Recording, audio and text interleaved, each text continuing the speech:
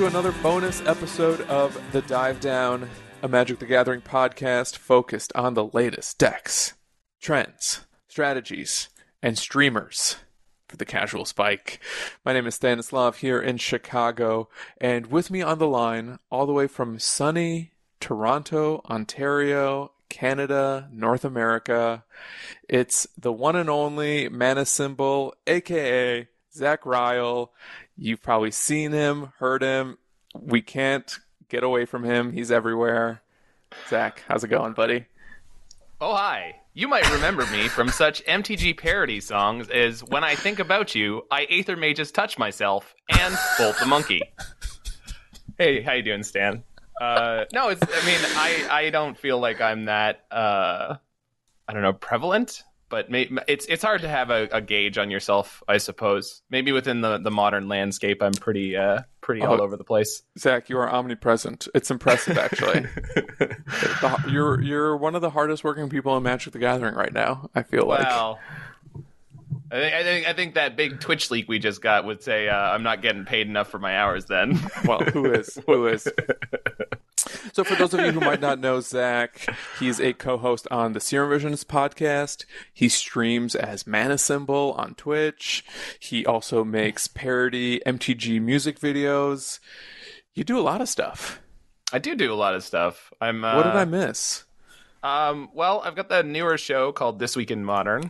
Oh, that's right. You're also a journalist, broadcaster. Yeah, I'd like to say that's a journalistic endeavor, as my stream has been since the beginning, which I'm sure we'll touch on at some point. And then sometimes on stream, I do one character called Randy Rootwalla, who's the world's first ex-pro wrestler turned Magic streamer. So that's something that exists. So, I haven't branched out into any other characters yet, but that's always a good time. Well, a good character takes a long time to develop. It does. I mean, that one... workshop them on stage. It took me like 6 weeks to actually, from the beginning of thinking of the idea to realizing it. And it's one of those things that once someone prompted me with something on stream to mention it once, people would start poking at me about it. And eventually I just was like, all right, I guess I'm just doing this. And we're grateful that you do. At the start of all of these bonus episodes, we like to kick off with a little section you may have heard of called Inside the Grinder's Studio. And what I have for you are 5 lightning round questions that you can answer in as little or as much detail as you like. So it could be a one-word answer, or you can provide context if you choose. And I'm going to kick off the first lightning round question just to get to know you a little bit. Zach, what's your favorite Magic card?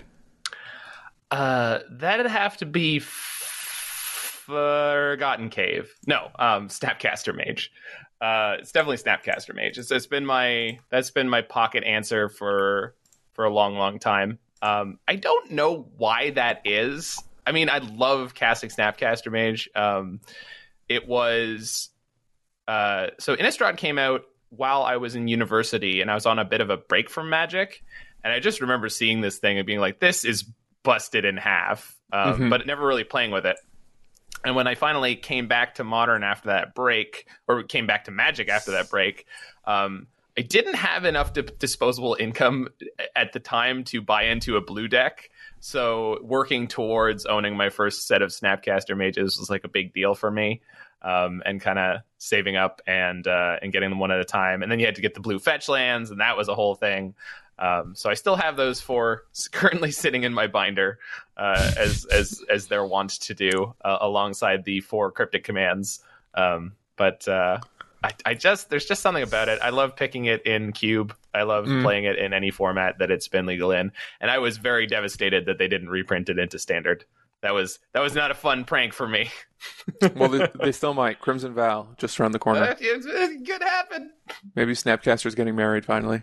Tie in the knot. What's your least favorite Magic card?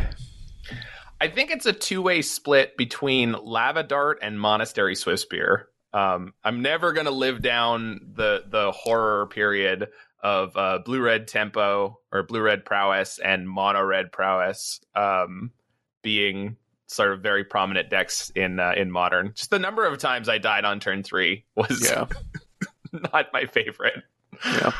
What happened to those decks? Sidebar. I'm sure you've noticed, like, prowess, it's present. We see it in leagues, but it's just not really a competitor anymore. Is it just because of all these chalices in the control decks? Yeah, you know what? You'd have to do a lot. I think you'd have to go play the deck and see what's killing you. In the beginning, I would have said one of the decks that was a problem was the food variations, which obviously are not super popular right now. So that's not really the problem, but it would have been in the beginning. And I mean, when we look at the top tier, I can't imagine Hammer Time is a good matchup. And you could try to fix it with sideboard cards, but just like everyone else, you're probably not gonna get there. Yeah. I'm not sure. I really am not. I mean, it's one of those things that, like, I think I saw someone play. I think I saw someone streaming run into a blue-red prowess player yesterday and die. So it like so many things right now in Modern, and what I love about Modern at the moment is almost anything with a functional, cohesive game plan is like tier 2. Right. That's like it really is. Like, if you look at like challenge results, I mean, the only reason you're not seeing someone get in there with blue red prowess most likely into a top 32 is just because there aren't 5 people playing it, and 5 people playing it would be all it takes. I really I feel that. Interesting. I think I know the answer to this one, but just to double check, what's your favorite Magic format? I mean, it's gotta be that one time that I got to make up a format, and it was American Highlander. But no, it's Modern. But American Highlander, for those who are interested, was 60 card Modern format Highlander with no ban list. Okay. Yeah. So Splinter Twin. Yeah. But you can only play one. Right. In your 60 card deck. So I mean, people brought a lot of cool stuff. It was really fun. It was not a format that I felt like people like really tried to game. Because it was for the Faithless Brewing Community League, and they had I think they're still doing that. If you win the league in a season, you get to create one of the formats in the next season. So that was the one I made. It was So, do you have a all-time favorite Magic deck? Geez.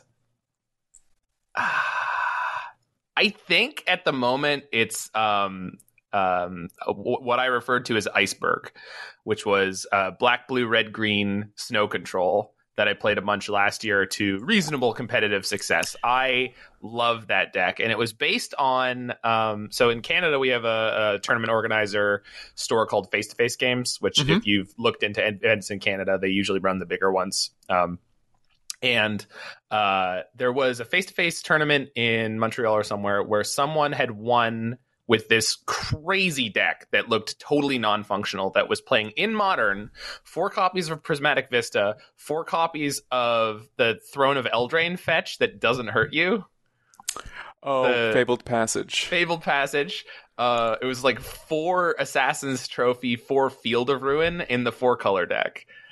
And it just looked so goofy and non-functional, and I'm sure I can look up the YouTube video of the stream where I first played it, and it was just so much fun, and just played a lot of my favorite cards: Ren and 6, Uro, Jace the Mind Sculptor. So I think there was 1 Snapcaster, 1 Kolaghan's Command. I'm a huge fan of Legacy player Chase Strifo Hansen. And he's got a deck called Strifopile, and I was like, this is like the Modern Strifopile. It's 4 colors, it's all value, there's a bunch of 1-ofs, and it was just kind of gross. And you had like stack interaction. One of your main modes of like beating people was just to take them off all of their non-basic lands until all they had left was basics, and then sometimes you would Red and 6 emblem and just trophy down all their basics. While I don't know, it was great. And I love the card Dead of Winter. That's love amazing. The card Dead of Winter. It's unplayable now without Arkham's Astrolabe, but so many other cards are unplayable without Astrolabe, I feel like. Yeah. All right, last question for the lightning round. Do you have a favorite Magic memory? Ooh. Yeah, well, and this will dovetail into the next section beautifully, because one of my favorite memories, it's a little crackly and faded around the edges, because at the tender age of 14 years old, I won a local JSS tournament, which I don't know if you're aware of what the JSS was. It was the Junior Super Series. So it used to be that for anyone 14 or younger, you could enter this tournament series because, Magic knew that they were what it all is, and so Sure. for the competitive circuit, they needed to have something for younger people who wanted to compete. I don't know if they needed to; they wanted to at the time, and it gave away scholarships at a higher level. I won a local size tournament for that. I had an invite to the JSS finals in Boston, which I couldn't go to. Me and my single mom couldn't make that happen, but it is what it is. But to win that tournament, I played mono blue control. This was Mirrodin Kamigawa format. My deck had 4 Vidalcan Shackles, 4 Umezawa's Jite. I was playing the Jites not so that I could put it on my creatures necessarily, but because at the time the legend rule would have the opponent's Jite die if you had one in play already, or vice versa. You could use it as a Vindicate for 2 mana. Wow. Okay. Yeah. And in the finals... This a standard tournament? This was a standard tournament. Okay. And in the finals, I played against someone who's playing like mono green beatdown.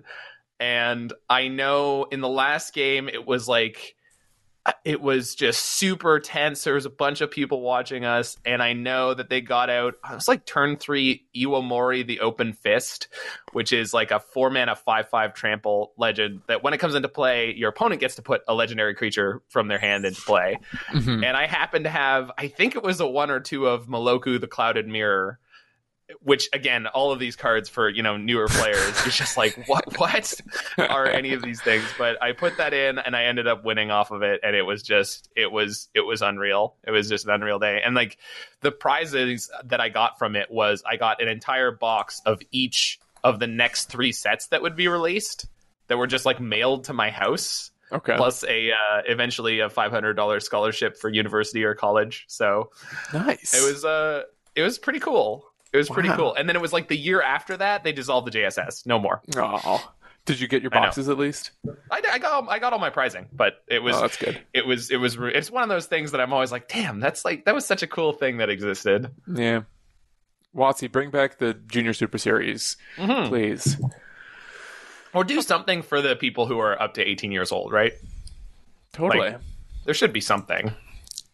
I mean, they're going to be the ones that are spending money on your product after they have a disposable income. Yeah, get them hooked while they're young, right? That's right. So as long as we're talking about young Zach, teen Zach, I would love to hear about how you first got into Magic and discovered the game or fell in love with it. Yeah, I definitely remember it. It was in the summer it had to be grade 6 and 7. So I was 11 or 12, something around there. And I was at one friend's house, and then one of his friends came over who was not one of my friends, and said, oh, let's go hang out at my house. I said, all right. So we go over there, and there's another one of his friends there. So now there's 4 of us. And they had this gigantic stack of Magic cards. And I was like, what are these? And they're like, oh, it's Magic. Let's play. And they had, I don't know, a bunch of casual like 100 card decks set up, and we just started like messing around with it. And I don't remember much about that first game. I don't even remembering that first game, but somehow from that point it just started like entering in my life, and I ended up going down to the local comic book store that also had Magic cards. Place was called Red Nails 2 in Bloor West Village in Toronto. I think it's still there. I've gone by it recently. I'm pretty sure it's still there. And there was a guy behind the counter who knew how to play. And so eventually I got more of my friends into it, and we would play there every week. Probably multiple times. We'd go there, hang out after school, and play with whatever booster pack stuff we had. Scourge was the first pre-release I did, so that was the 3rd set in the Onslaught block. And then we got to see the frame change over to 8th edition and Mirrodin, which was a wild time to start playing. And during that period, the guy at the shop who worked there, we'd do a draft every week, and he would just absolutely flatten us.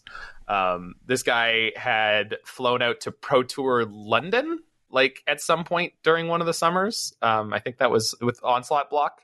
But the thing was that I really liked about it was like he was good about explaining how he did it. Like it wasn't like some mystery, and it wasn't like he was styling on us. Like he was just good at the game, and he just wouldn't not kill you if he had the opportunity to do it. But so I learned about the stack, and I learned about all this stuff. And so over the next year, when the Mirrodin sort of era came about, we started traveling downtown to go to actual tournaments, which dozens of people would show up to.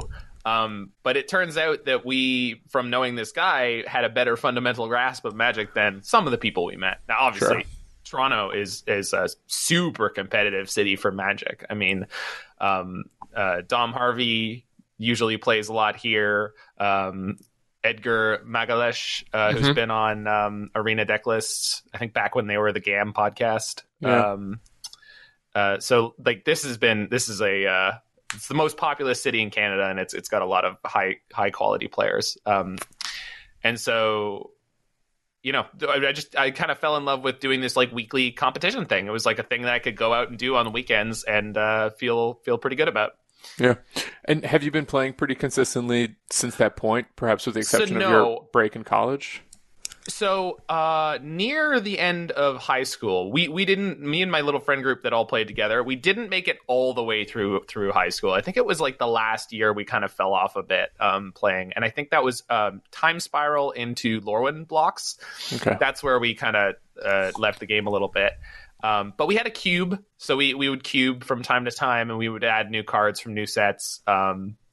And one of my friends really got into it and was and is a very prolific cube content creator. I mean, not content creator, but like he makes cubes. He posts about making cubes. He interacts with the cubing the cubing community on Cube Tutor. Although I believe that website is going down. He's probably moved over to the other new one.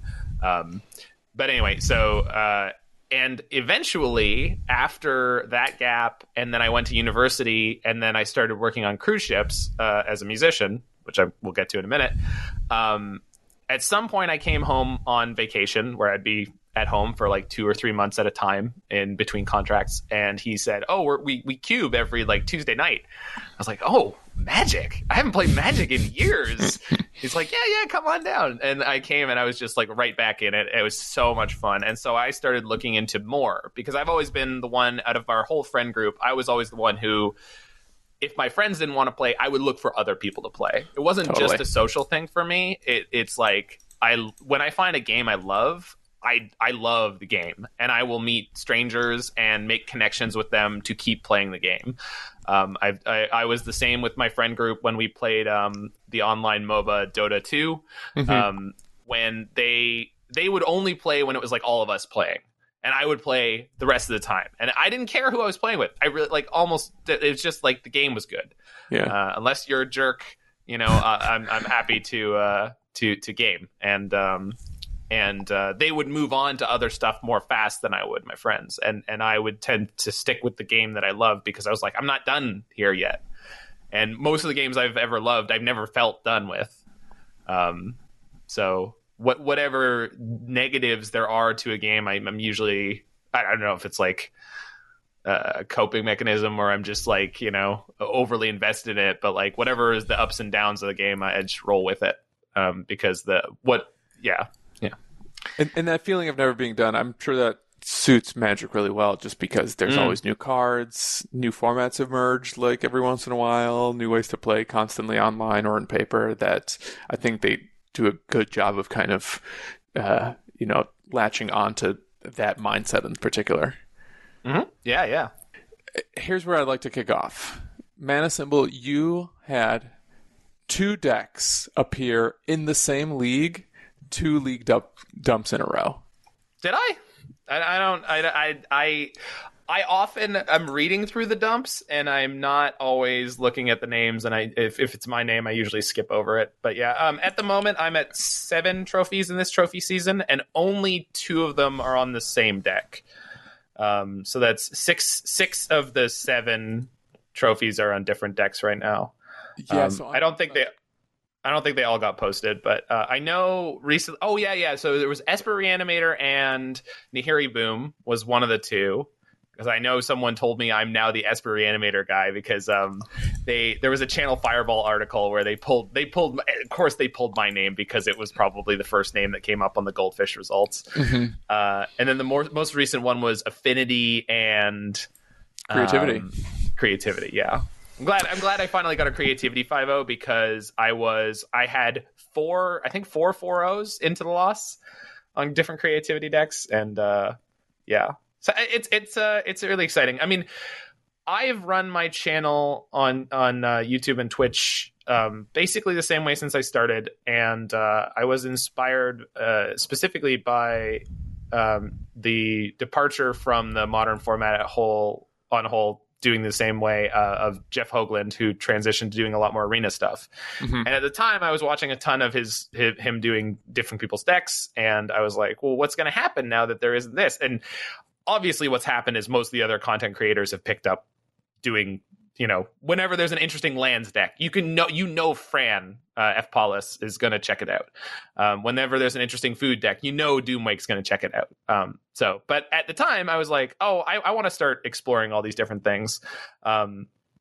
And I happened to be in between contracts in late 2019. So I was like, oh, I'll start up my stream again. I've got 3 months. I'll stream a couple times a week and just like record different modern videos so that people who are interested in them can, they go on YouTube and they go modern this deck and they're looking for someone playing it and that they could find it.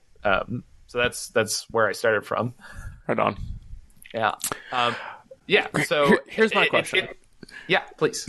Please direct me. For the love of God.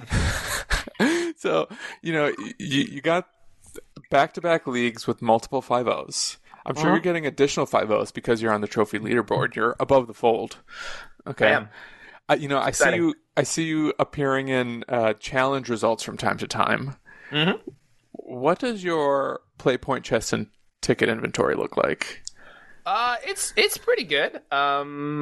I'm guessing you don't have to put any money into Moto. No, I'm very, very, very comfortably infinite on Magic Online, which is honestly, it's truly astounding to me that I am, considering how much nonsense I play. Mm-hmm. I think I balance it out by when I take time to play good decks on stream.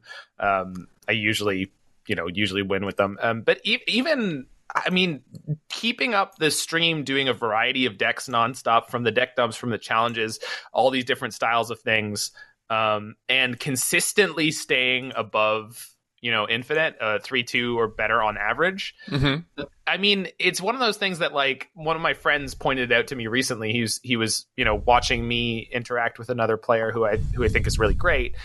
And he was like, yeah, that person's really good at that one deck, but like, look at what you've done here. Like, I don't think you understand like what this is that you've managed to keep up here. Just playing other people's lists nonstop with very little preparation and managing to consistently 3-2 with them. I mean, that is something remarkable. And so I had to kind of come to some level of understanding about, that is an accomplishment, because that maybe not so many people would be able to do it. I credit my teen years when I spent way too much time playing and thinking about Magic and going way too deep on any topic that anyone wrote anything about. So thank you, the Mothership, and I want to say like MTG Salvation at the time. Oh, sure. Yeah, those were like the places people would post stuff and we could read about it and go in depth. So, you mentioned that you will sort of play whatever on stream. Sure. And in leagues to kind of experiment with what's new or unusual. But when you play in some of these higher level events, especially challenges, you tend to gravitate toward the Undoubtable Creativity deck. Yeah, that's true. Well, what happened was, since the removal of Arkham's Astrolabe, that killed Urza mid-range decks, that being non-combo Urza decks, and the 4-color snow control deck that I played. And those decks were decks that I enjoyed playing at a more aggressively competitive level. And since that time, I've played a lot of other stuff, but I was waiting for that lightning in a bottle feeling. That's what I've called it on Serum Visions before, where you have a deck that's both powerful and you really love playing. Because this is one of the things I've said a lot on stream. Whenever someone asks me, like, oh, I've got a Modern tournament this weekend, I have this deck and this deck, which one do you think I should play? My base default answer is just always, well, which one do you like more? And the reason that is I have just watched in person just way too many times people, in that 1 or 2-1 or even like 2-2 bracket or 3-2 bracket or 4-2 bracket on a bigger tournament, and they're just miserable because they played a deck that they thought was really well positioned, but they hate it or they don't enjoy it. Either way, it's such an investment of time and energy to like go play a Magic tournament. And at the end of the day, I've seen some of the best players in the world like 0-2 drop an event playing the best deck that they thought for a weekend. And it's just like, it's such an important thing to me to actually enjoy the deck you're playing on a given day, that's my default. So looping back to when I found the Undoubtable creativity decks, which I actually have recently looked up the first video where I played it, I was just in love again. It was just one of those decks that just like totally clicked with me. And this was the classic Velomachus turns, 4 Savor the Moment, 4 Time Warp version. And in that first league, I killed people in every way, basically, that deck can do it. I killed them on turn 3 or 4 by flipping a Velomachus into play and hitting 3 Time Warps. I killed people with a Ren and 6 emblem and just looping Time Warp nonstop. I killed people with a hard cast Velomachus, attacked you, Lightning Bolt, hit you for 5. It turned out you were at 8, so you're dead now. It just spoke to me right away. And the guy who made it, Freak You Nasty, is another streamer. So check out Freak You Nasty, the letter U. He streams late night on Twitch. So usually kind of starts up midnight Eastern Standard Time. But he created that deck on that first weekend or the second weekend after his first couple postings and then my streaming it.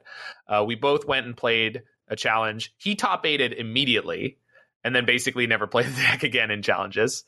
I think I top 32'd, but it was like a low top 32. And then people started to notice this deck. And a lot of the streamers and people were like, this is just bad. And so I had this monkey on my back. And it was like 2 months straight that I just was jamming almost every challenge that I could get myself to play. And constantly going X and 2 until finally it was like right after Modern Horizons 2 came out. I had an 8-0 run. Gabe Nassif rated me near the end of it, and that was the top 8 I made with it.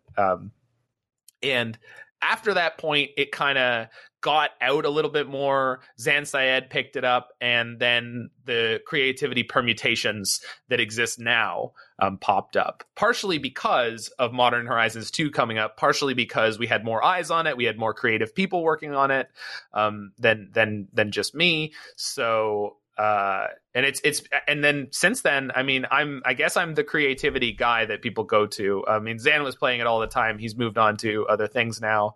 I'm playing a lot of Arena at the moment, so I'm I guess the only expert left floating around other than Mr. Rabe when you can find him. What was it about the deck that clicked for you so profoundly? Oh, well, so you've got a question here about my play style, what draws me to my favorite decks. I'm a control player at heart, and I like managing resources and managing the board state and managing the next couple turns in certain ways and looking at strategies that sort of, I'm not interested in killing my opponent so much as I'm usually interested in outgrinding them. We've got a running joke on the stream. I mean, it's not a joke, it's just a running reality that I just miss lethal all the time. If I'm playing a deck that is not about killing your opponent with like reducing their life total to 0. If I'm playing burn, I'm thinking about their life total. I'm trying to kill them. But like there's tons of decks I'll play where it's like, you could have killed them this turn. I was like, how? What are you talking about? It's like, well, they're at 2 and you had that Colligan's command. I was like, oh yeah, I was trying to kill their 2 creatures and then do this and that and that. And I was like, I could have just killed them. So, and these decks speak to that strength, specifically with Wrenn and 6 being a great backup plan that's just going to carry you through a game and win a game for you in almost all of these different versions. Wrenn and 6 into Time Warp is basically the biggest end game you can have.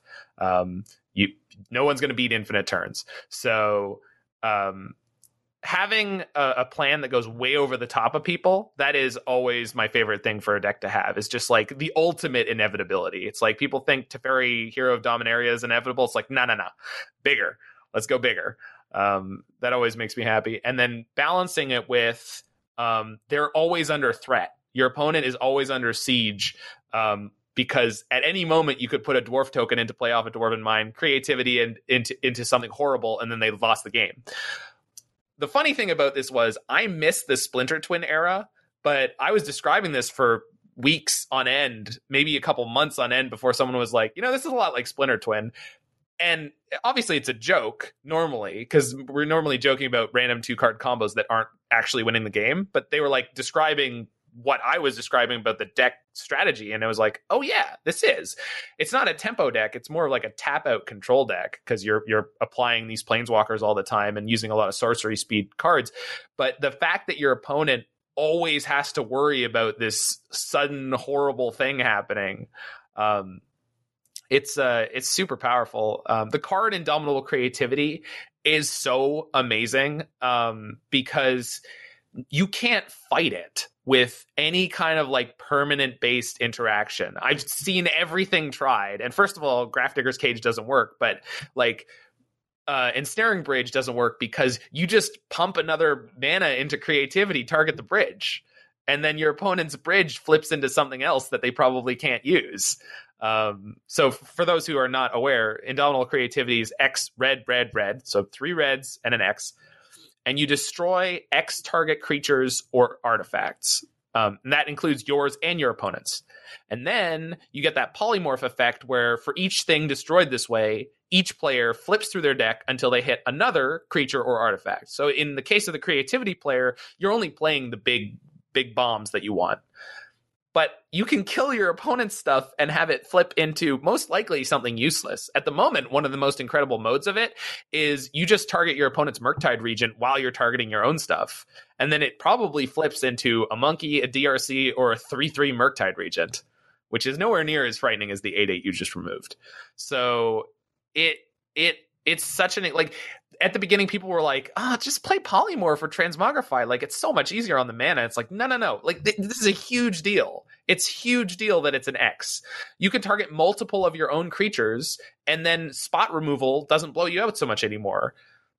It's a huge deal. Anyway, so the card Undoubtable Creativity is really incredible. And then it's turned out that it's become a blast to experiment with. There was a deck that I played that was called Oops All Gear Hulks, where you try to flip into multiple torrential and combustible Gear Hulks with a creativity. So you kind of use the same engine as usual, but you just switch the threat package totally. And that was super fun to play. There's now versions with like 4 Archon of Cruelty where you can pull out like 3 Archon of Cruelty all at once, which is hard to beat. What's your favorite creativity payoff? I mean, my favorite creativity payoff is and always will be Velomachus Lorehold. The big beautiful dragon from Strixhaven, the reason that we got here in the first place, when we did. I just love attacking with it and spinning the top 7 of your deck and being like, do we hit a time warp? Is it over? Like, there's just something about that moment where you're like riding that high, and you can do it as early as turn 3. So it's quite powerful. I feel like your trophies recently have been with Emrakul and maybe other payoffs, though. Yeah. Emrakul and Sarah's Emissary. Yeah. So that is a build, I think, that was pioneered by Mr. Reb that he refers to as Emmycool. I have no idea why. At some point, I'll probably ask him, but maybe it's better that I don't know. But the point of that combination is that it's specifically good against the amount of solitude that's in the metagame right now. So Zan Syed took the list. He didn't like playing the time warps. He took some of the time warps out. He took more of the time warps out. He took all the time warps out. And he was playing a deck with 2 Emrakul. And then elementals started popping up, and you could not beat elementals to save your life. And that's where Sarah's Emissary comes in, because if you get a creativity for X2, you get your Sarah's Emissary and your Emrakul. You name creature on the Sarah's Emissary, and then they can't solitude any of your creatures. And so their only out is to have one of their Teferis immediately bounce the Sarah's Emissary and then solitude your Emrakul. Now, you still have a Sarah's Emissary, so you're not out of it, but you make them work really hard to stop you. Right. And then do you have like force and negation to help? Well, I guess if they have Teferi out, you can't even force them. So right. Also, more importantly, this deck often plays 4 of its own Teferis. So gotcha. If we're talking about creativity decks, the core of the creativity deck is, or some of the obnoxious power of the creativity deck is the same obnoxious power as in the deck I was playing a lot. It was like, I don't know, 6 months before that, which was Niv Mizzet Reborn. I love 5-color Niv to Light. I still have all the cards for it, barring some of the newer releases. And Ren and 6 plus Teferi won me so many games with that deck. In fact, when I played at SCG Columbus, I had 4 Ren and 6, 3 Teferi, 4 Oko, Thief of Crowns. Spoiler alert, that was a really good day. We almost made day 2 as a team. That was a really, really good one. I lost to... what was his name? Nick Jones? Steve Jones? Steve? Anyway, some SCG grinder that I don't know, but my friend knew. But we drew with them in the final round, so we couldn't make day 2.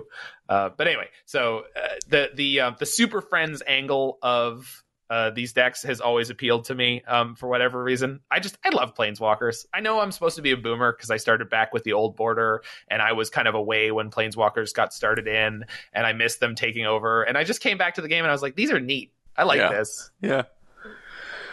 Do you think that the creativity deck is like a tier 1 deck power level, or do you think it's just the best deck for you, Zach, to play based on your interests and skills? I mean, it's definitely the best deck for me to play out of everything that I've played. It's just like nothing feels so good and so slick and like I understand it inside out. I honestly don't know if it would be a tier 1 deck if more people just played it. Mm-hmm.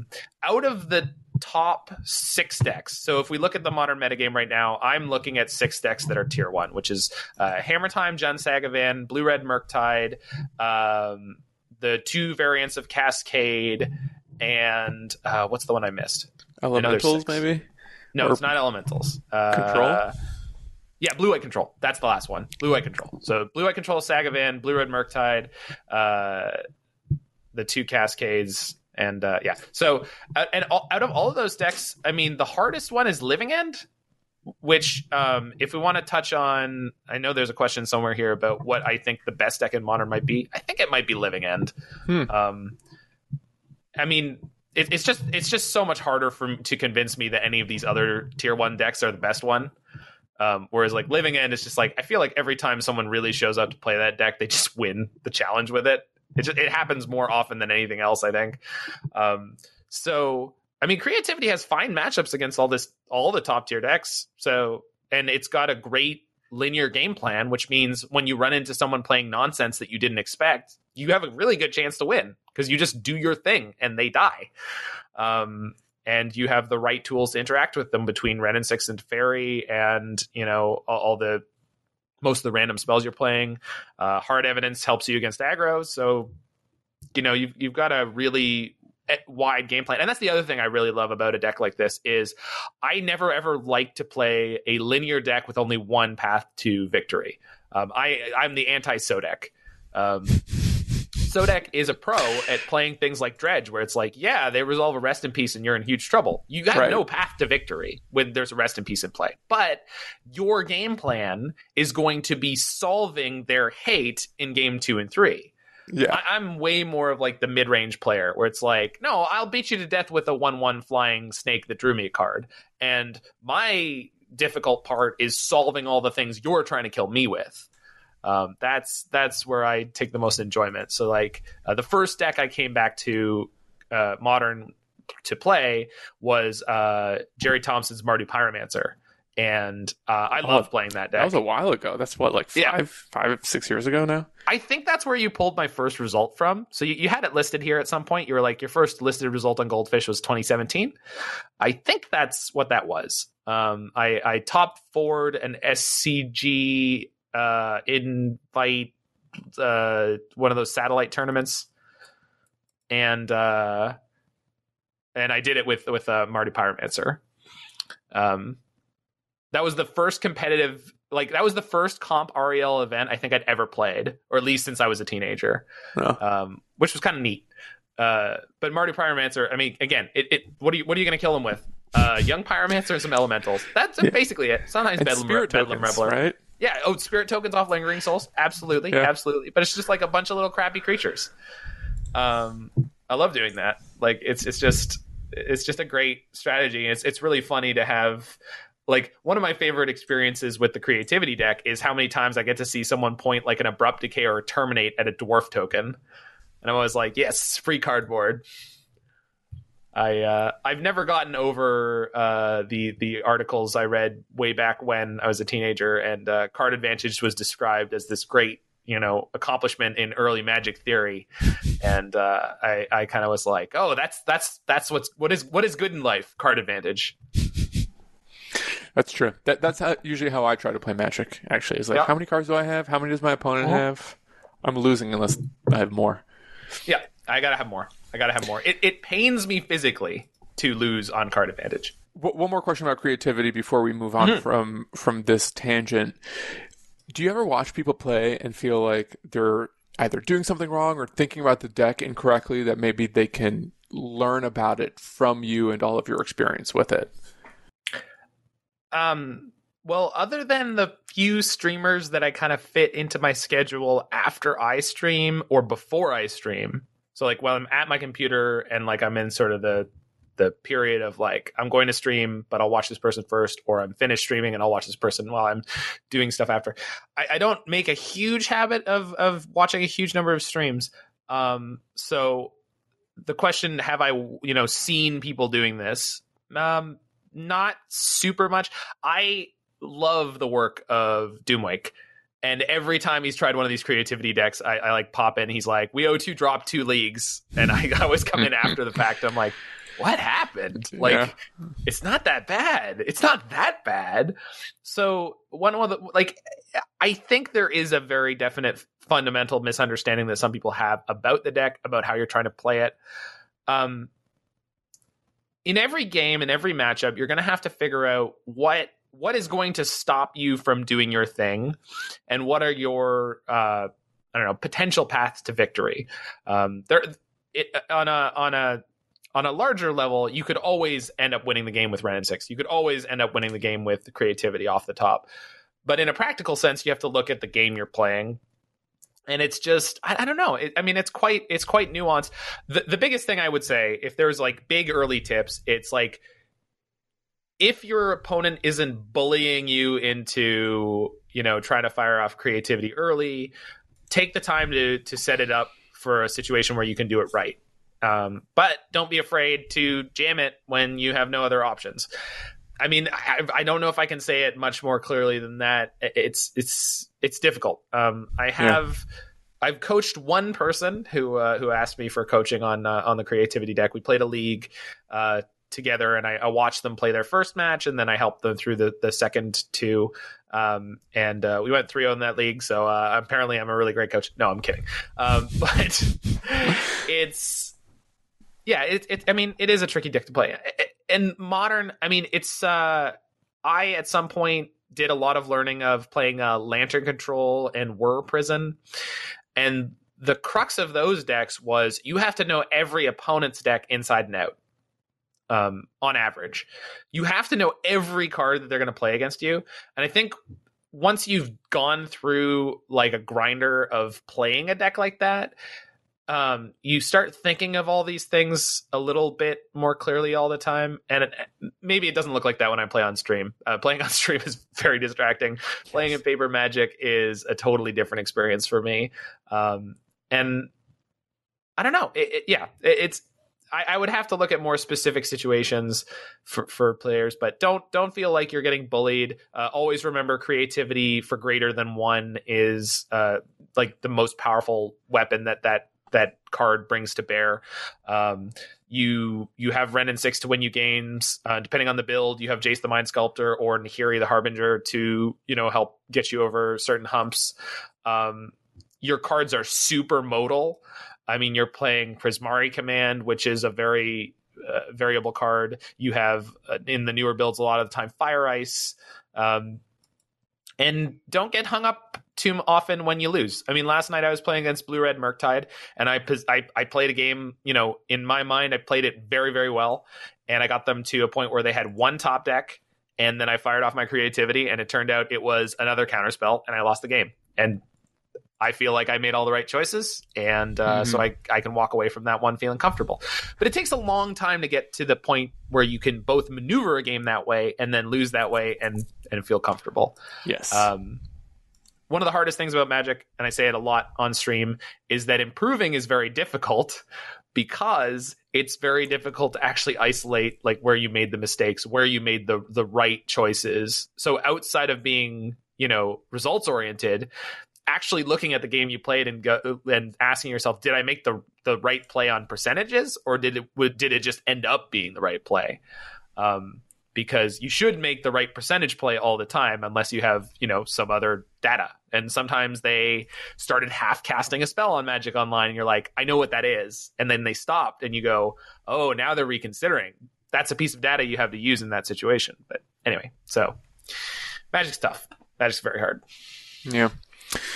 I've heard that somewhere before. The Magic is hard, but I'm not sure where that was.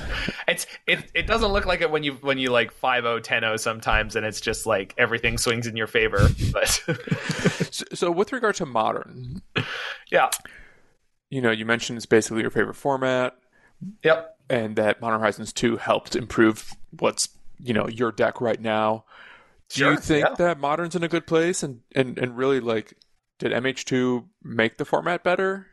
Oh yeah, I think we're in a new golden age of Modern. Like the 90s for Disney, we're just hitting it right. All the musicals are awesome. All the big musical numbers.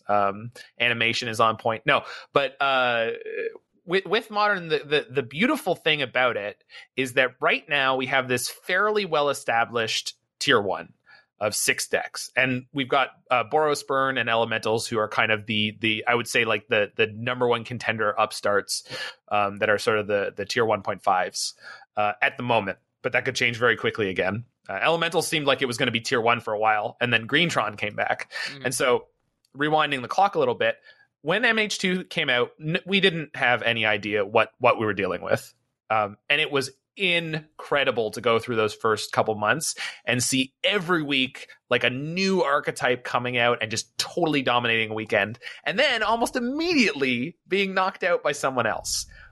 We've gotten to the point now where it's all in balance, but it's a very tense balance. It's like a top tier Cold War, because every time someone shifts some of their sideboard slots, they lose percentage points against some of the other top tier decks. And those top tier decks tend to dominate like the next weekend.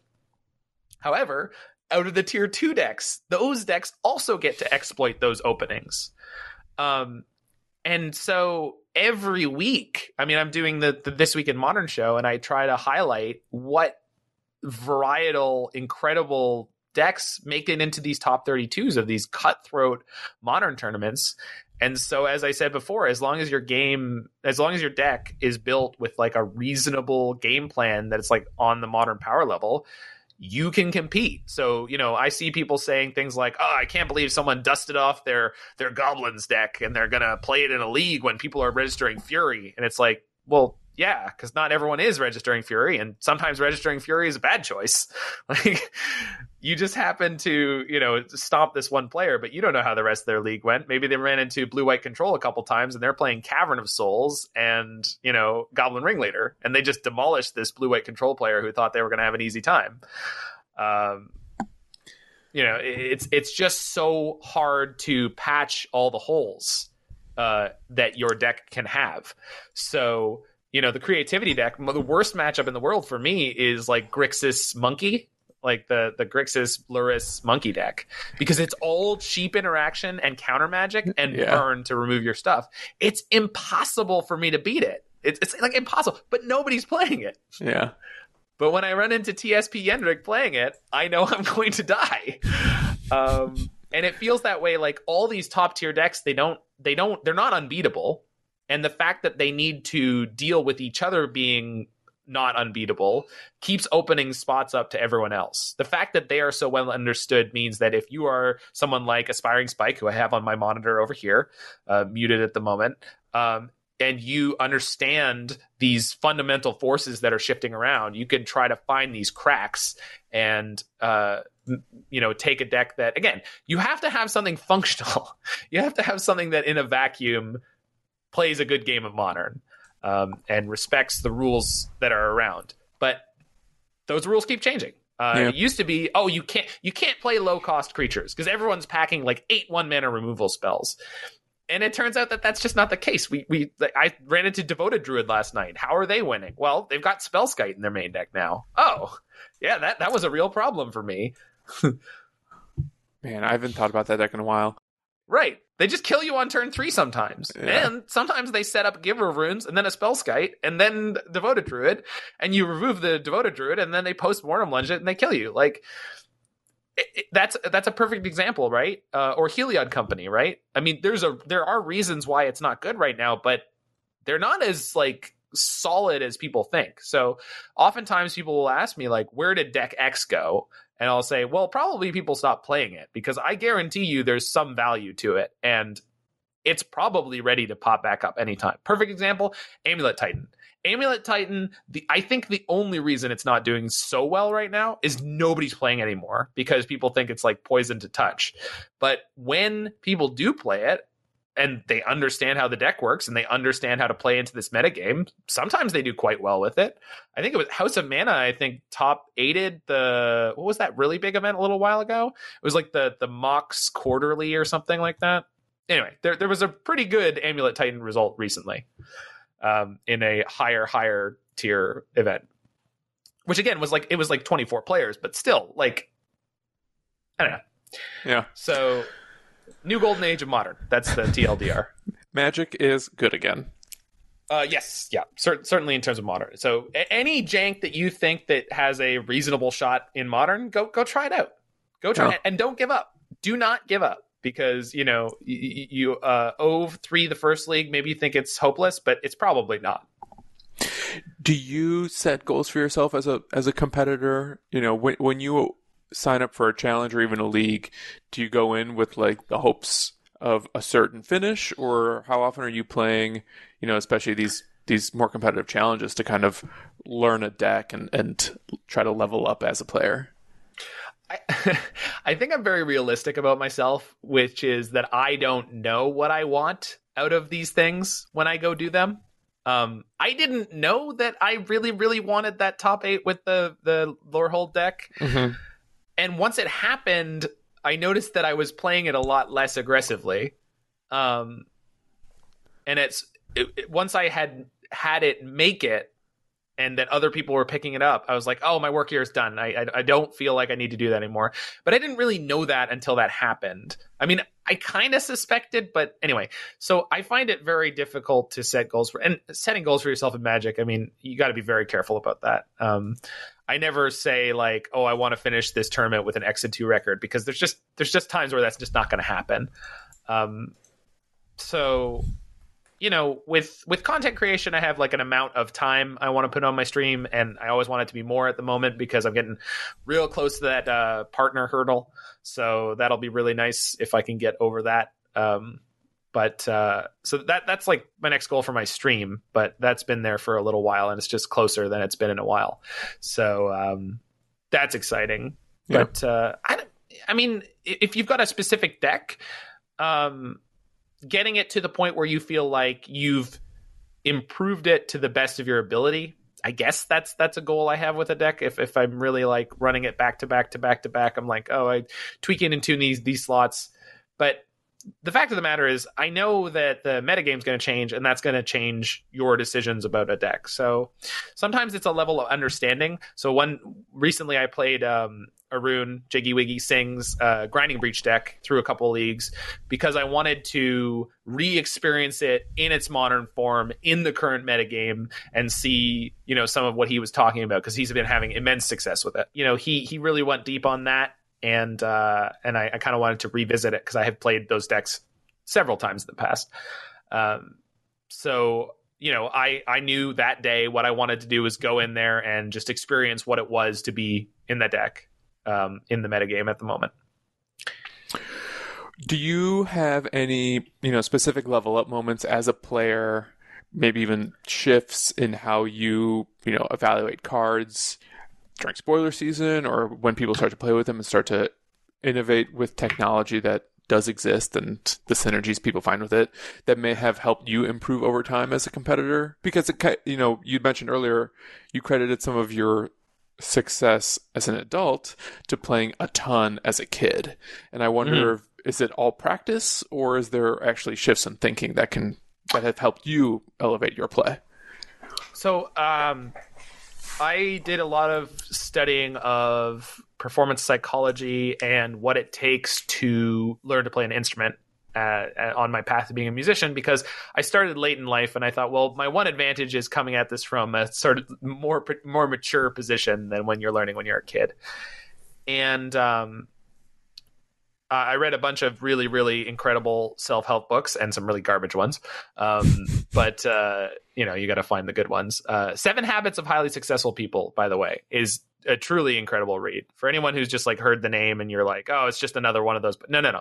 That is the book. It's written by someone who has a PhD in these self-help literature, spent his entire life, reading, researching this stuff. And then when he was in his 60s, wrote this book.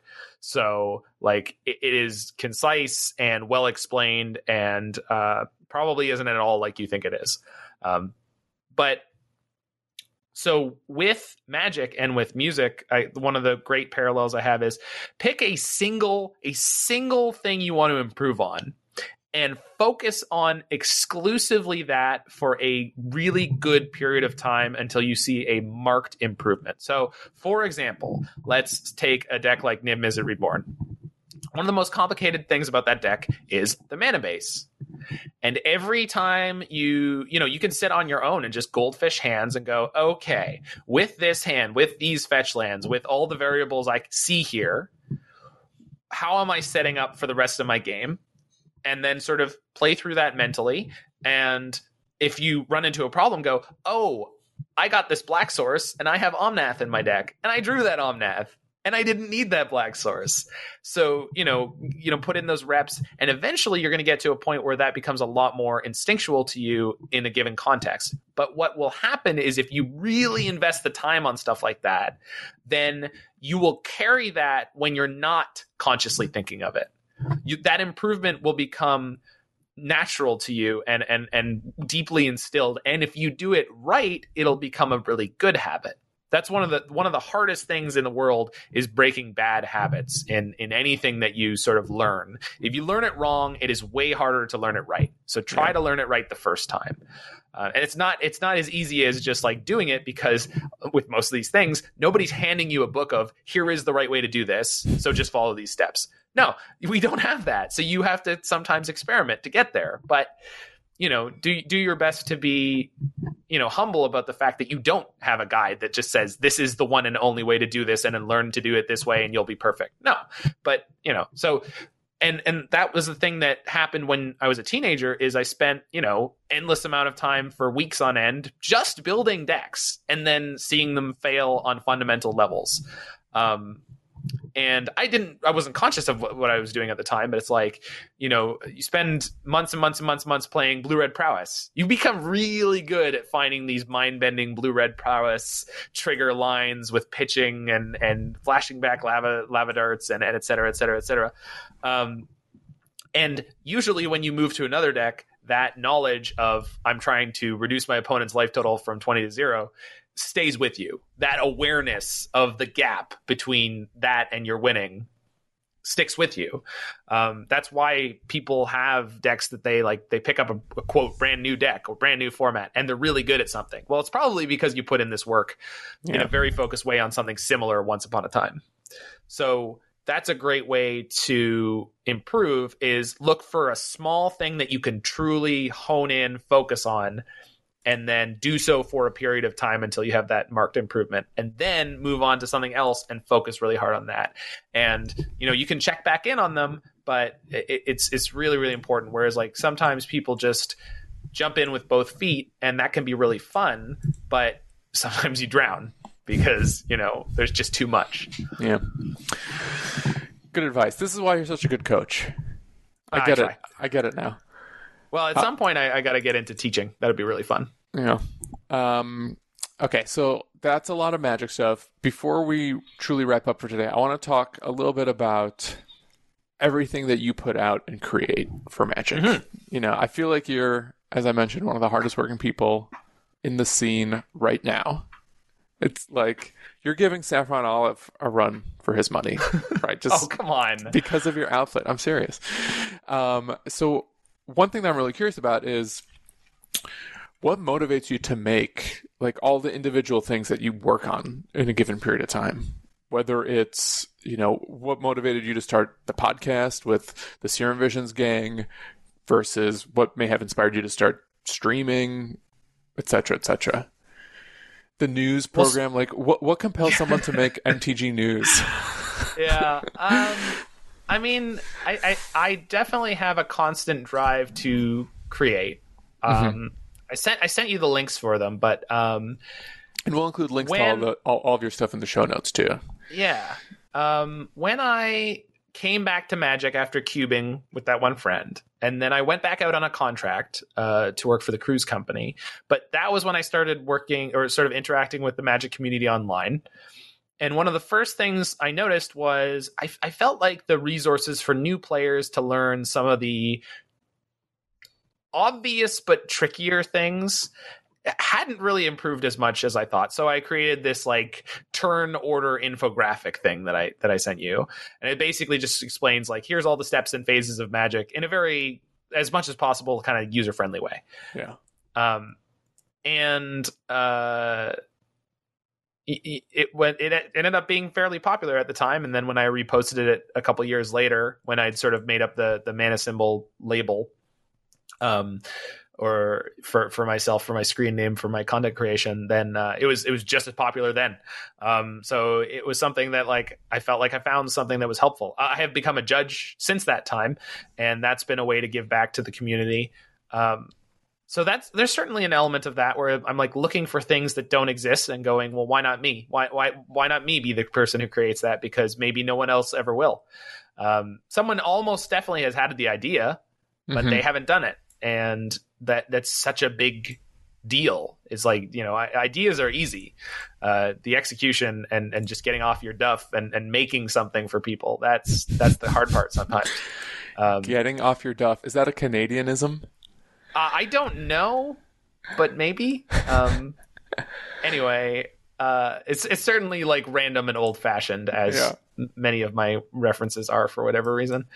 I mean, I'm just motivated to create because when you have something like that, it's just important to make it. No one else in the world, and even if someone had the same idea, they wouldn't have made the same thing as you. And that was one of the things that was super powerful to me going through university, was seeing these staggeringly talented musicians and having to compare yourself to them because you're all working on technique, you're all working on performance, and me just coming to the understanding that yeah, sure, it's possible I could compete with them on the things that they're great at, and maybe I could even match that someday, but is that really who I am and what I want to do?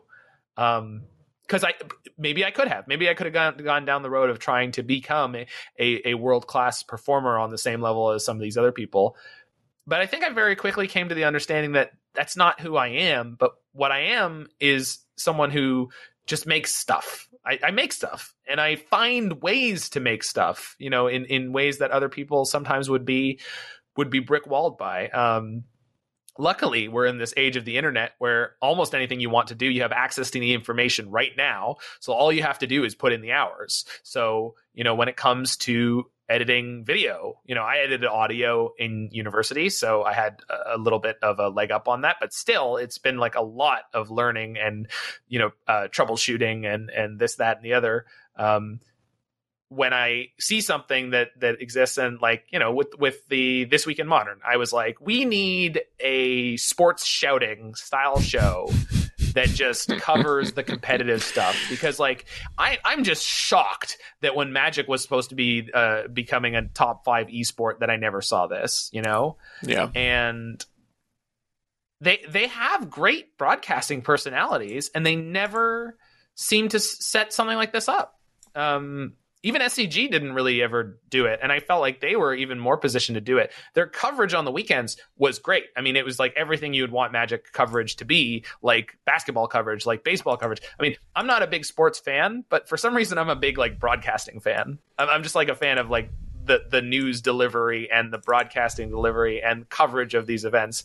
And so, I was always looking at well, why not Magic? And it's a great game for it too. It's like baseball or golf. There's a ton of downtime. I always had it in my head that when you have a table call with a judge, and the players are talking about something, and the people in the broadcast booth can't really pick it up, and sometimes they transition back to the broadcast booth, and I was always thinking in my mind, it would be great to have one of those real old-fashioned baseball announcers there in the booth being like, well, I remember one time there was a table call, I believe it was in 1997. John Finkel, Johnny Magic himself, was playing Bob Meyer Jr. live in we were adjacent to the Volkswagen Megadome, and at the time they were playing this incredible game, and then all of a sudden you get the wave from the camera crew. It's like the judge calls over and he's like, and we're back to the action. Obviously that's ridiculous, but it was just this they would do that, the banter, but it's I don't know, I love those trappings. Yeah. Just makes me happy. So I don't know. I just like making stuff. I'm just motivated to make stuff, and it's hard. It's hard to make stuff. Yes. It's hard to put yourself out there. It's hard to do something like Cards on the Modern Band List, the parody song that I did, all the Simpsons ones. I mean, I'm a huge Simpsons fan.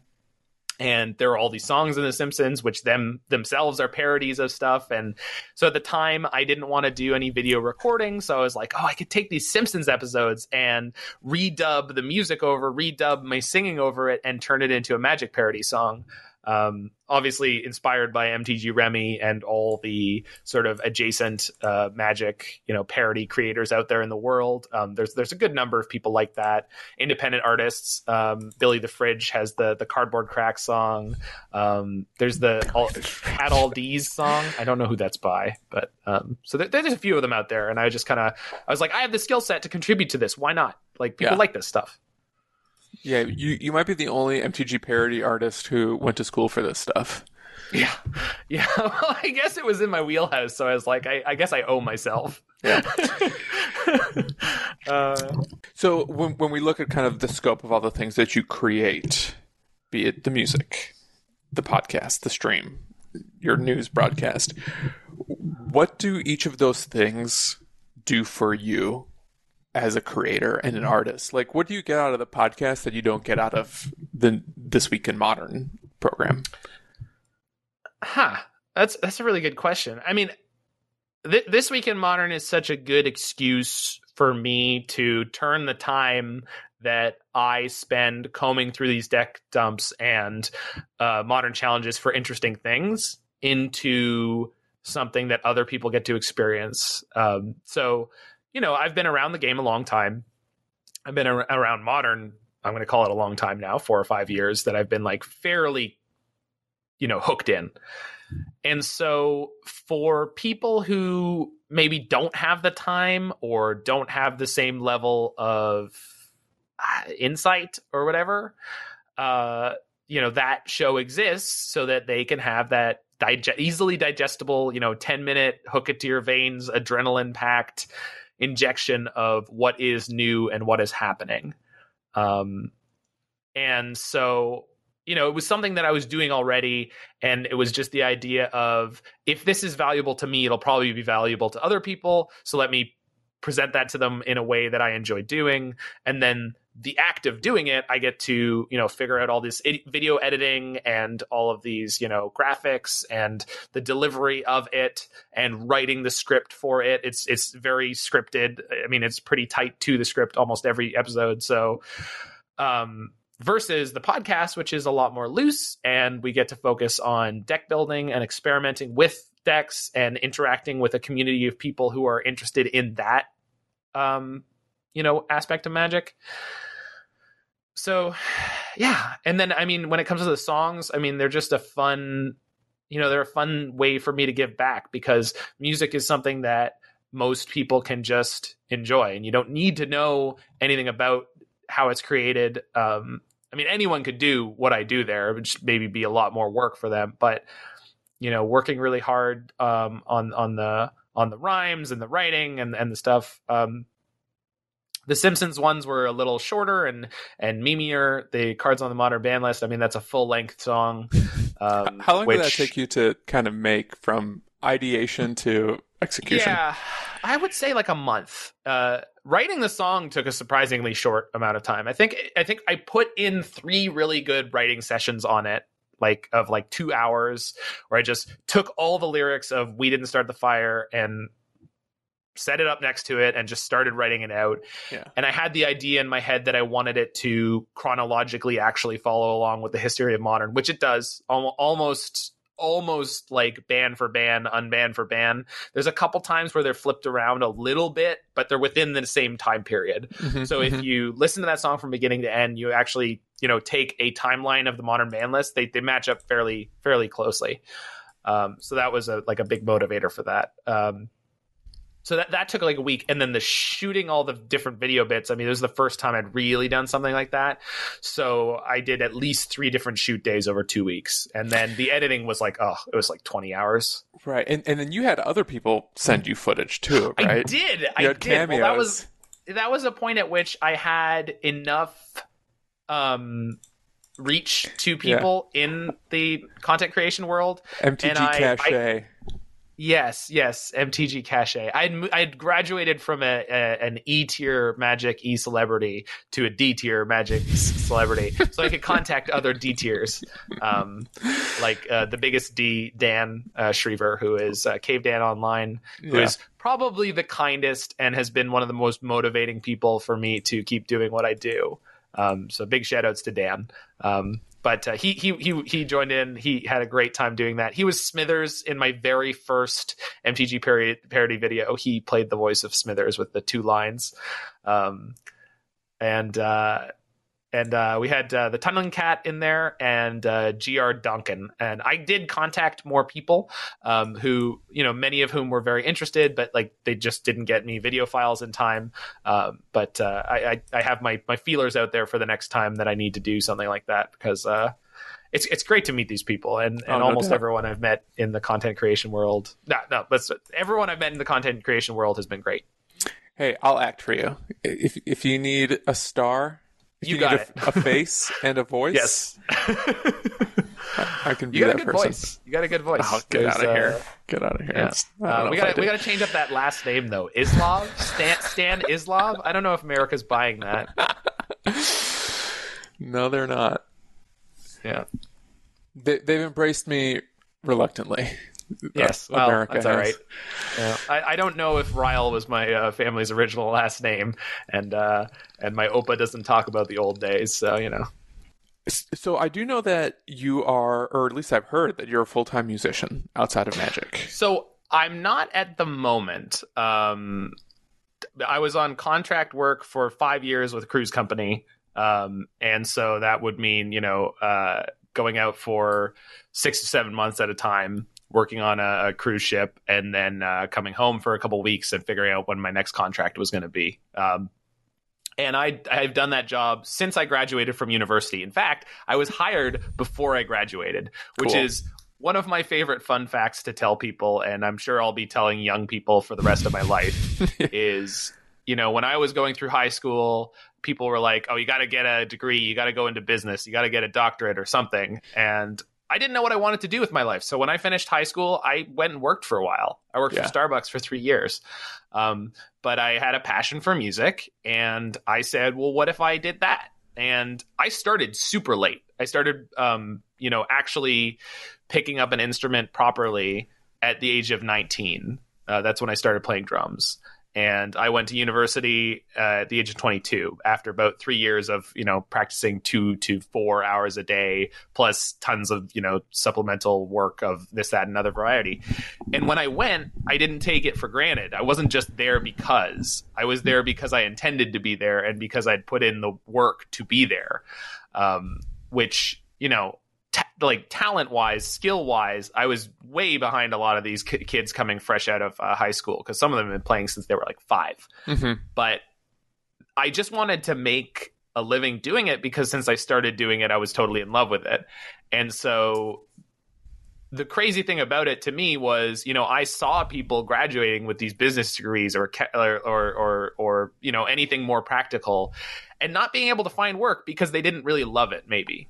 I mean, that's what it really felt like to me, because if you really loved it, you would have been doing more stuff during university. So like being a musician, it's kind of easy in a way to do more than just the classwork, because nobody even wants to do the classwork. Just passing your classes is not much of an accomplishment. Like, I mean, it is, and you should be proud of that, but no musician is ever not working on outside projects when they're in university. I mean, that's the whole point of it, to actually be out there working all the time. And so, you see people who are just doing their classwork for these other degrees. And it's like, well, it just doesn't work like that. You have to do more.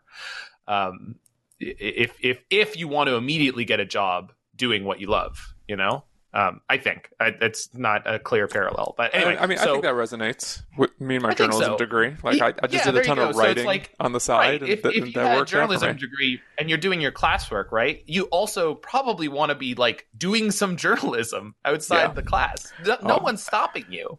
They don't care so that much you have journalism. A degree. Right. No one could stop me from doing more journalism. Right. And well, that makes sense why you're doing this right here. So, so music was, and then they were going around to the different universities, the cruise companies, because they know that's where to look for people. And so they had an audition. My audition was 15 minutes. That's it. And then I was hired for this cruise company. Just a 15-minute drum solo? 100%. Yeah.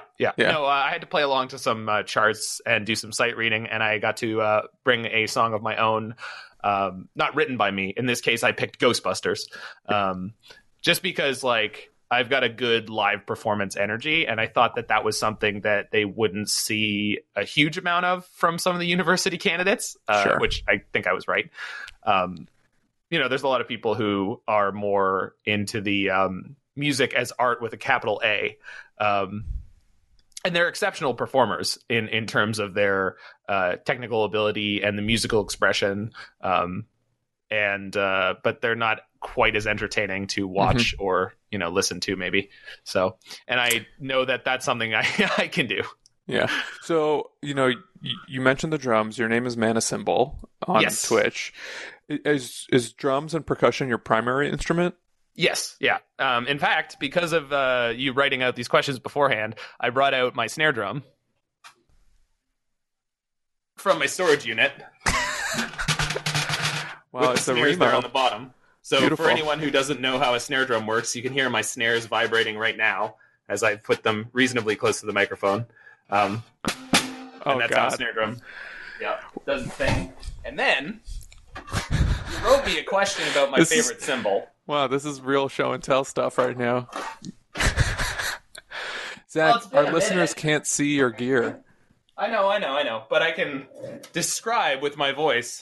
Cave Dan once described that there's an art to it. So we've got this beautiful bronze cymbal. And so this one is not my favorite cymbal. It's this one. So this is a hi-hat pair, 15-inch Dream hi-hat cymbals. This is a Canadian company. And the one on top is my favorite because it's the one I hit. So that's how you know I love you. No, I'm kidding.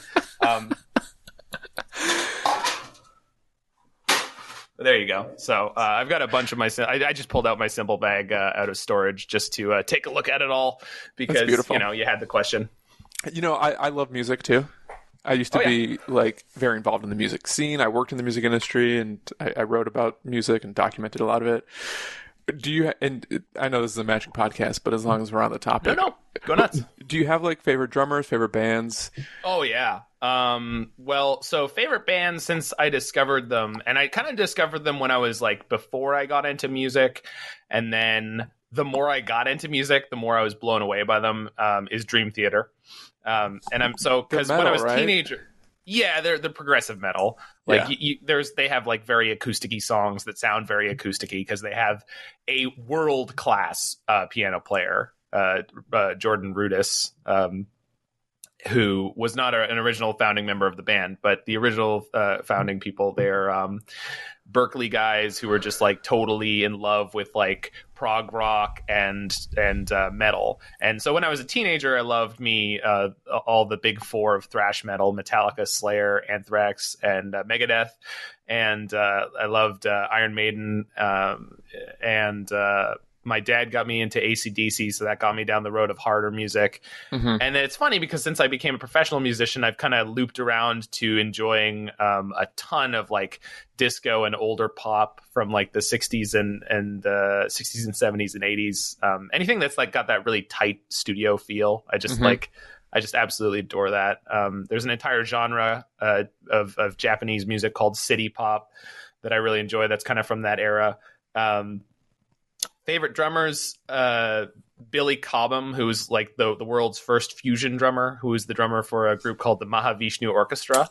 Oh, I love the Mahavishnu Orchestra. I have some of their records. With him and John McLaughlin is just unreal to listen to. And then he's also a composer, which to me was kind of inspiring because I was like, oh, it's a drummer who's a composer. And so, I've written some of my own music and recorded it as well. So it was nice to know that. Simon Phillips is another fusion guy who's very similar to that. He's currently the drummer for Toto.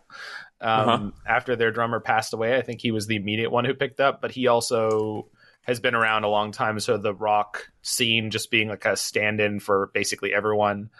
He recorded with Jeff Beck, a bunch of Jeff Beck's big albums. And he also plays in a fusion trio, let's call it, with a Japanese piano player called Hiromi.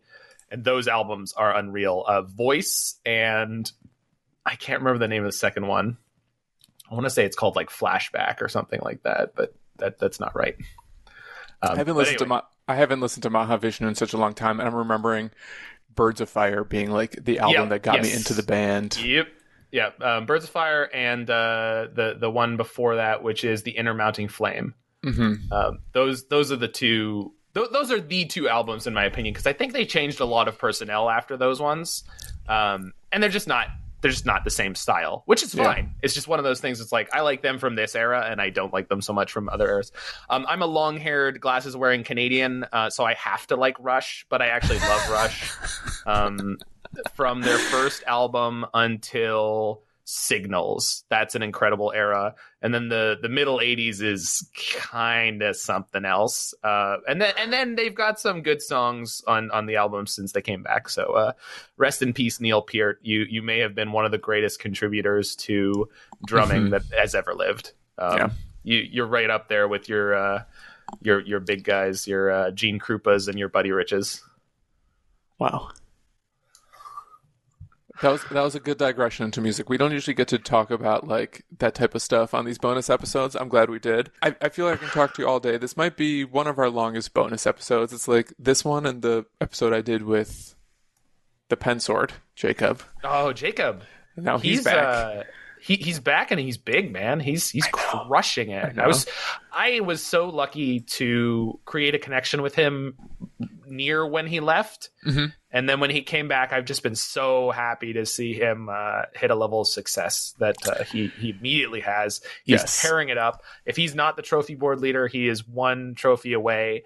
And Brazilian Capoeira 02 is is giving him a run for his money with that one. So again, America versus Brazil in this trophy race. Yeah, it's hilarious. Yeah, we love Jacob. He's so nice and funny and genuine. Oh, yeah. So I'm not only was I thrilled to see him playing again, but that he was actually taking the time to stream and work on Blue Moon and innovate from a really happy place too. Like I think he's a positive force for Magic, not unlike yourself. Mm-hmm. Well, thank you so much. I mean, that's all I try to be. You know, I try to be a good force within the content creation world, and you know, share as much good information as possible. That's where I come from. And if you've got a crazy idea, as long as you're realistic about it, you know, your crazy idea is probably not going to take the top tier by storm. Then you know, you can make it work and enjoy it, and you don't need to compete with the biggest things in the world just to be happy. Where can people find you? I mentioned there's going to be links in the show notes, but Yep. You know, some people don't want to read the show notes. Maybe they just want to listen and transcribe. Yes. Well, everything, I've made it very, very simple. I think it's very important if you're getting into content creation to try to do this. Everything is Manacymbal. Symbol spelled like the instrument, Cymbal. So at YouTube, at Twitter, and at Twitch, all Manacymbal. Super straightforward, super easy. And then there is technically a This Week in Modern Twitter and Gmail. So those exist separately. So it's TwimMTG and This Week in Modern at gmail.com. That's always in those episodes. So you can find that there. And then Randy Rootwalla has his own Twitter as well as TikTok. And Randy Rootwalla has sent both a beef TikTok to Aspiring Spike, which he played on stream, and a motivational TikTok to him that he played on stream during the end of the trophy race. Twice at least, which was really funny. That's amazing. So I'm 1 degree of separation from Aspiring Spike now that I've been on the dive down. Man. Someday I'll be successful. Someday. Hopefully sooner than later. You deserve it. I hope so. Well, thank you again, Zach. That does wrap up this bonus episode of The Dive Down. If you haven't yet, make sure you check out Manacymbal wherever books are sold. Find them on Twitter, Twitch, YouTube, and onward. If this is your first time listening to The Dive Down, make sure you subscribe and get the latest episodes as soon as they come out every week. And if you use Apple Podcasts, please leave us a rating and review. You can also check out Manacymbal on the Serum Visions podcast on the internet, and I think on vinyl. I've seen you guys press like the yellow and blue vinyl. It's actually on shellac. 160 There's a bit gram. of a vinyl shortage right now. So, you know, we couldn't afford it in the first place. So, I think that's what they were pressing in World War II. I think there was a vinyl shortage, so they were pressing on the shellac. If you'd like to submit a question to The Dive Down or reach out to us in general, you can find us on Twitter at The Dive Down, all one word. You can even email thedivedown@gmail.com. If you'd like to support our show, you can join our Patreon at patreon.com/thedivedown. Of course, shout out to Manatraders for sponsoring our podcast. Sign up for Manatraders using promo code TheDiveDown2021, all one word. Get 15% off your first 2 months of renting Magic Online cards. Zach, do you have a Manatraders account? Or I do. I've loved having a Manatraders account for 18 months now, and on my stream, I always shout out that it is my preferred way to rent Magic the Gathering cards. I've been on their coverage for their tournament a couple times, and I have emailed back and forth with them a number of times about being sponsored, and I haven't quite gotten there yet. So maybe the Dive Downers as a unit can nudge me over that hill. Who knows? We'll try. Manatraders is the best. You heard it here first. Absolutely. Manacymbal uses it. So do we. As always, special thanks to the bands Nowhere and Spaceblood for letting us use their music. And until next time, go find Manacymbal.